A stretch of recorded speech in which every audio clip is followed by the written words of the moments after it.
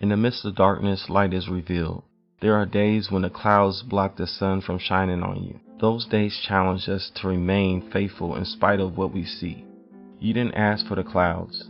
You didn't warrant the pain and the sorrow that comes with it. It came regardless. Here's a secret. There's no need to fret. The clouds have no emotional attachment to you. Their purpose is to move forward. You are just on their path. No need to attach yourself to them, for they soon will be gone. The clouds' purpose is to bring healing. Instead of resisting the clouds, you accept them, and the rain that falls becomes healing waters. Instead of being scarred by the storm, you are healed and strengthened by it.